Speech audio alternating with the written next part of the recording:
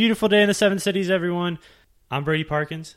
And I'm Charlie Wise. And this is the Seven Stakes Podcast. We're bringing you our best picks this week for NFL end-of-season awards. Charlie, second episode, man. Last week we got some nerves out. I know we made some mistakes early on there. Yes, Brady, we absolutely did. I know my uncle caught one. The Browns don't actually play the Texans week 1. They play the Texans week 2. They play the Chiefs week 1. So thank you, Uncle Chad, for catching that. We're going to send you some money, get you a beer, your favorite watering hole there in Ohio. So we're rolling on here. Starting out, Defensive Rookie of the Year. Charlie, we ended up going with somebody different here. All right. So we really were diving deep into the research this week, trying to pull stats, trying to find trends, and I think we ended up doing a really great job with it. So first one that we found with Defensive Rookie of the Year, in the last 10 years, there's only been one winner that was drafted outside of the first round. So if you look at the top contenders right now, that pretty much immediately took Jeremiah Owusu-Koramoah off the board for us. Thank you for pronouncing that name for me. I thought I'd save you the embarrassment. And then going on from there, so it's been since 2015, there's only been one winner that his team did not make the playoffs and their defense wasn't within the top 10 at the end of the season. That was Joey Bosa with the Chargers in 2016. So, again, kind of took out another few players off the board for me. That was Micah Parsons. I don't expect that the Cowboys are going to be a top 10 defense at the end of the year. And J.C. Horn and Patrick Surtain, I also don't think that either one of them are going to be making the playoffs. And that's ultimately because quarterbacks have only won this award twice in 20 years, and that was Marcus Peters in 2015 and Marshawn Lattimore in 2017. And another player I was able to take off the board, unfortunately, because I think he's going to be a great player and he plays for my team, Jamin Davis. There's never been a winner from the same team in back-to-back years, so I'm not going to bet against history here on this one. What that left me with was between Jalen Phillips of the Miami Dolphins and Kwity Paye of the Indianapolis Colts. Both guys checked that first-rounder box. Both guys, I think, will be on a top 10 defense potentially. Both guys could potentially be making the playoffs. So where I went from there, I brought up the offensive line rankings from Pro Football Focus and did a little dive in there. What I found was that Jalen Phillips, he's going to be playing 5 games this season against projected top 5 offensive lines, while Kwity Paye is only going to be playing 2 such games. Additionally, Kwity Paye plays 8 games against teams projected to be in the bottom half of offensive line play. I think he's going to have a really great year. So my pick, Kwity Paye. Right now you're getting the odds at plus 1,000 on him. I like that pick. I had to go somewhere else with this. I take Zaven Collins of the Arizona Cardinals. Linebackers have won this award 11 out of the past 20 seasons. And again, big thing we're touching on, the only player in the past 10 years that has won this award that wasn't drafted in the first round was in 2018. That was Darius Leonard of the South Carolina State Bulldogs. Zaven Collins coming in right now at plus $1,200 bet, pays out $1,200. So reason I went with him, this upcoming season, they're looking at him, he's going to be the play caller for that defense. They had a solid offseason. They ended up going out and getting Malcolm Butler and J.J. Watt. And additionally, they already had a strong core with Isaiah Simmons, who was rookie last year, and Budda Baker, who's just solid team here. I think they're going to finish up in the top 10, like you previously stated, Charlie. And I love Zaven Collins, sorry. No worries. All right, let's go ahead and throw it on over to Offensive Rookie of the Year. This one, we went back and forth on it for, I don't even know how long, took forever, but I finally convinced you that I had the right choice. Yeah.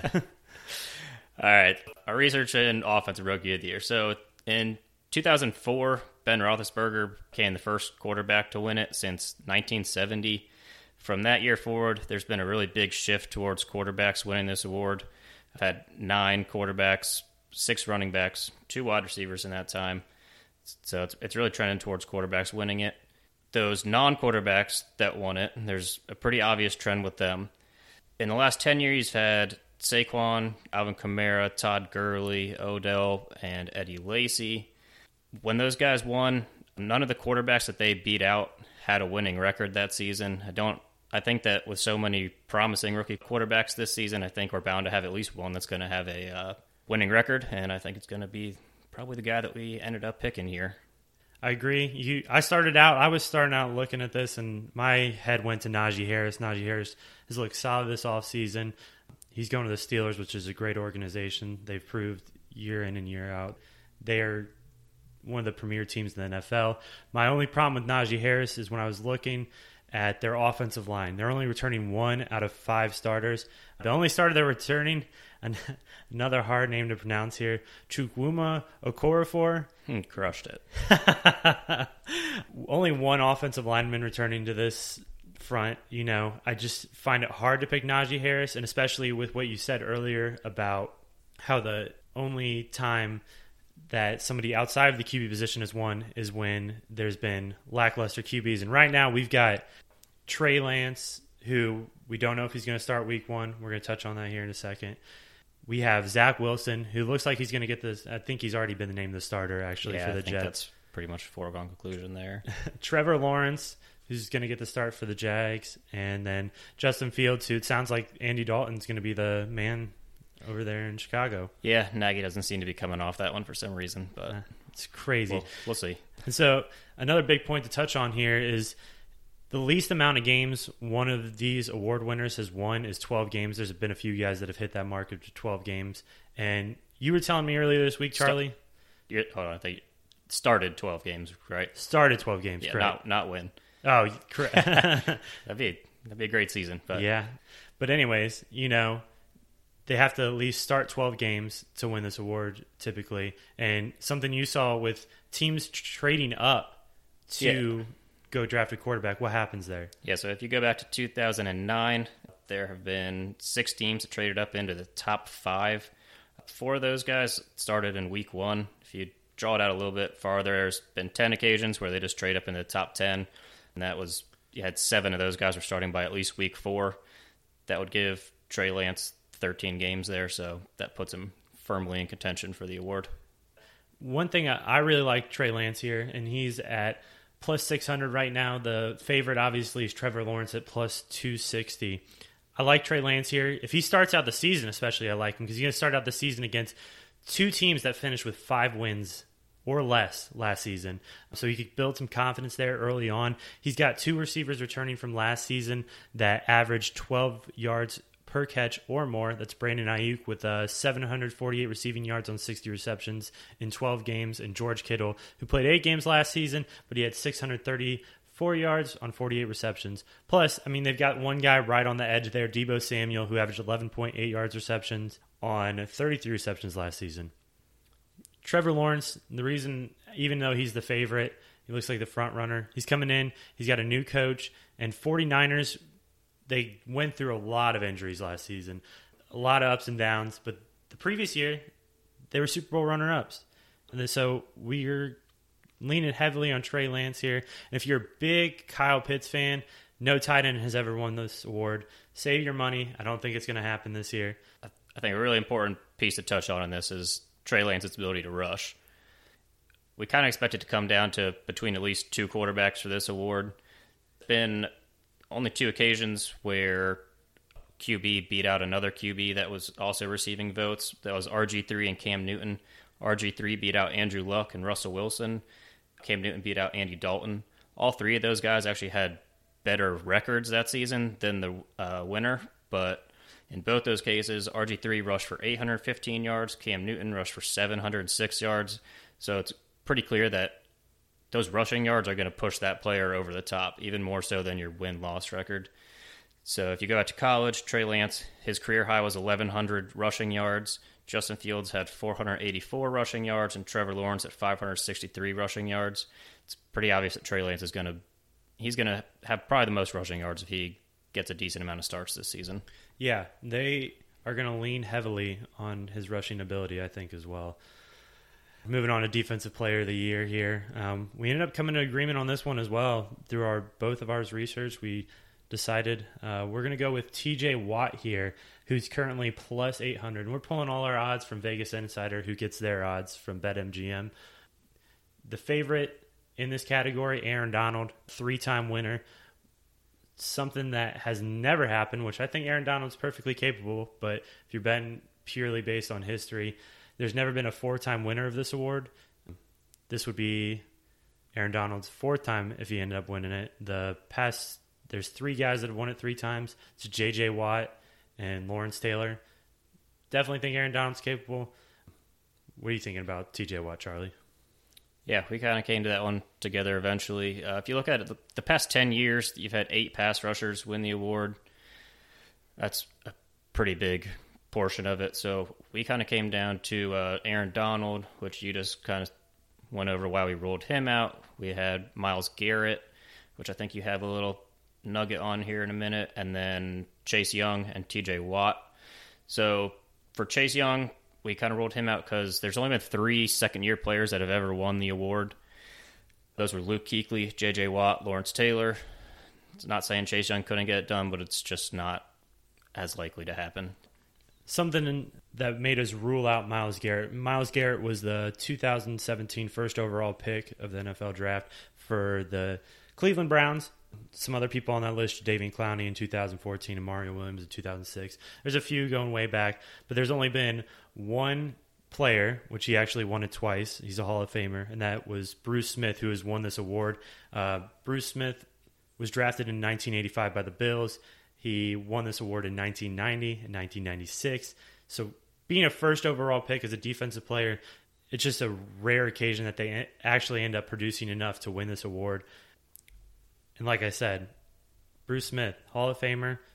You could think Myles Garrett is on Hall of Fame status or on track to be a Hall of Famer, but I just don't think he's going to get it done enough to beat T.J. Watt, especially with T.J. Watt's numbers. In his past 3 seasons, he's averaged more QB hits, tackles for loss, sacks, and forced fumbles, and also deflections than Khalil Mack did in 2016. In 2016, Khalil Mack ended up winning that award. Yeah, let's just hope T.J. Watt doesn't get snubbed 2 years in a row. Moving on to Offensive Player of the Year now. I know when I first started researching this, my initial thought was I'm going to go with Derrick Henry here. But after a lot of research, and you really talked me down, you talked me off this cliff here, Charlie. Yeah, let's see if I can do the same for everybody else listening. So when a running back wins Offensive Player of the Year, they've all had over 2,000 yards from scrimmage. That's rushing and receiving yards, with the lone exception being Sean Alexander, who had 27 touchdowns. And this is just going back to at least 20 years here. So if you kind of look at the guys that we think this season could hit that mark, it was Derrick Henry, Christian McCaffrey, and Dalvin Cook. For Derrick Henry in particular here, if you look back, there have been 6 other running backs that have won Offensive Player of the Year and had similar workloads. It's up well over 300 carries in a season. So let me just throw out a couple numbers for you here. DeMarco Murray, in his winning year, he had 392 rushes for 1,845 yards. Following year, he had 193 rushes for 702 yards. Adrian Peterson in his winning year, 348 yards, 2,097 yards. Following year, 279 rushes for 1,266. And Sean Alexander, 370 rushing attempts, 1,880 yards. Following year, 252 for 896. So huge drops in all cases there. So I think history is going to say that Derrick Henry is going to drop off this year. Last year he had 378 carries, probably going to be pretty significantly lower than that.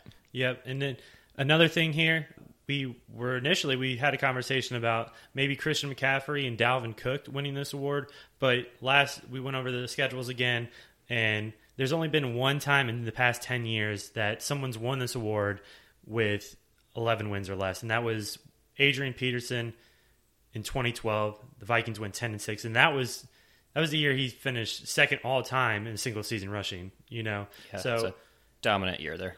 We think McCaffrey and Cook are definitely 2 talented players, but looking at that stat, we just don't think the Vikings or the Panthers are going to have enough wins to really set them apart in this category. Yeah, the odds are just kind of stacked against the running back because even, let's say they do hit 11 wins and they do even make it over 2,000 yards.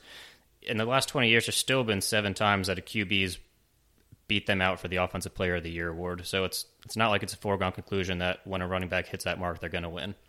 So ultimately what led us to our decision for Offensive Player of the Year and then MVP, they're both the same player, was that when a QB wins Offensive Player of the Year, it's almost guaranteed they win MVP. Yeah, virtual lock there. Only time that's ever happened to where one quarterback won Offensive Player of the Year and a different quarterback won MVP. Unfortunately, it was Drew Brees in both occasions. Back-to-back snubs here. We were talking about TJ Watt getting snubbed last season. Drew Brees seems like he got snubbed twice here. Yeah, I really don't understand how that happened to the guy. That's just unfortunate that he ended up without his MVPs there.